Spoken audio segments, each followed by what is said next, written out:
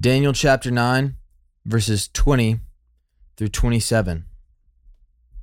While I was speaking and praying, confessing my sin and the sin of my people Israel, and presenting my plea before the Lord my God for the holy hill of my God, while I was speaking in prayer, the man Gabriel, whom I'd seen in the vision at the first, came to me in swift flight at the time of the evening sacrifice. He made me understand, speaking with me and saying, "O Daniel, I've now come out to give you insight and understanding. At the beginning of your pleas for mercy, a word went out, and I have come to tell it to you, for you are greatly loved.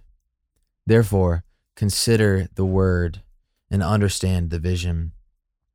70 weeks are decreed about your people and your holy city, to finish the transgression, to put an end to sin, and to atone for iniquity, to bring in everlasting righteousness, to seal both vision and prophet, to anoint a most holy place.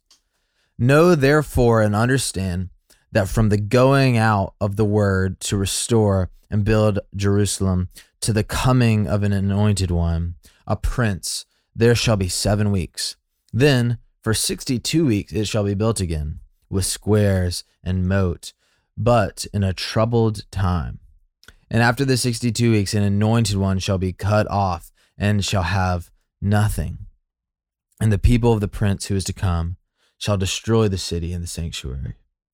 Its end shall come with a flood, and to the end there shall be war. Desolations are decreed. And he shall make a strong covenant with many for 1 week, and for half of the week he shall put an end to sacrifice and offering.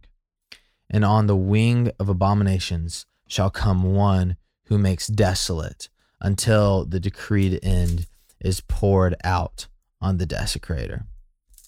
This is the word of the Lord. Thanks be to God.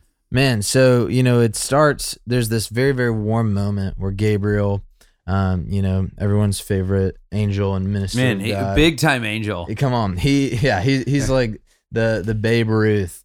And he shows up and tells Daniel, all this stuff. And then there's this warm moment where he says, It's kind of the Paul Revere of angels. He is right? the Paul Revere. Yeah. Okay, go ahead. Sorry. I love that. I love that. Yeah. He says, for you are greatly loved. A very warm moment.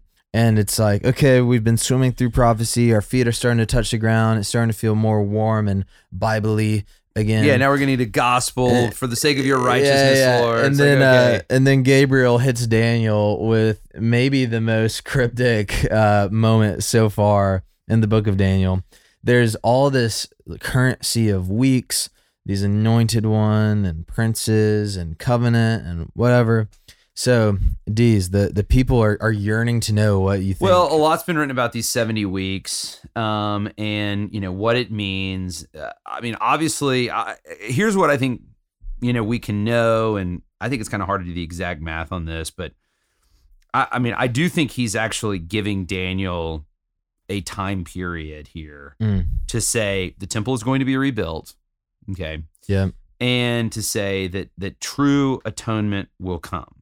And a lot of people look at like the first half of the week as the ministry of Jesus up to the point of the atoning. And I've actually heard the second half being looked at as like from basically the death, resurrection of Jesus to like the calling of Paul to where like the church obviously starts to take the shape of reaching the Gentiles in a very profound way. You saw those winds beforehand.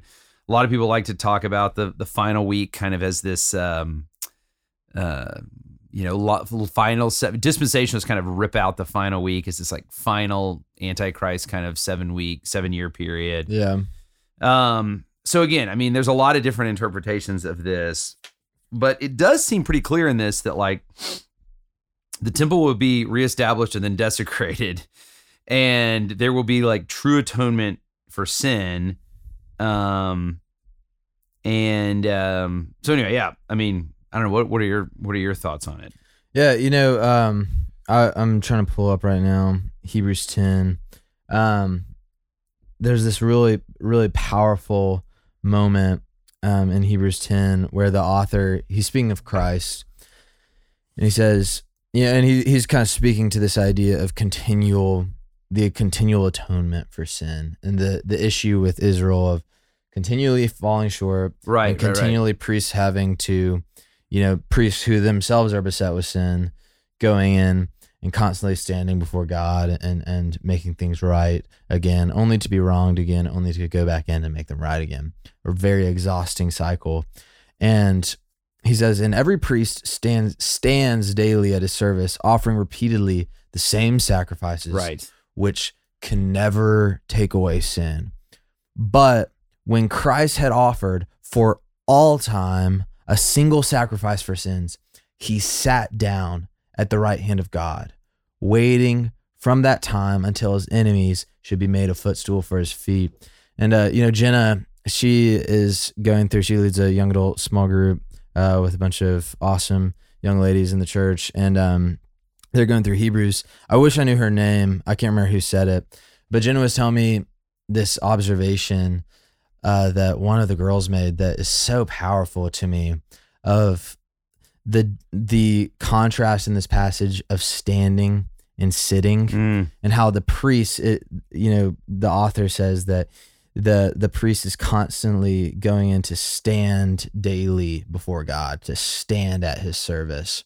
But Christ, having made this ultimate, final, complete sacrifice for the total removal of sins, the end of the sacrifice and offering system, he sits down at the right hand of God. Sitting is not working, it's rest, right. It's authority. And I was like, man, what a prophetic word. Yes. From this girl in Jenna's small group. And I think that this is what Daniel, we can pull apart like what a prophetic currency of works translates to. Yeah, 49 exactly. Yeah. But the weeks whole are point, years, 490 years. Yeah. The whole point, exactly. The whole point is Gabriel is speaking hope to Daniel. That there's all this turmoil, but the mountain of God will be restored, and it's not going to be in the way that anyone expects, and it's not going to be with the people that anyone would expect.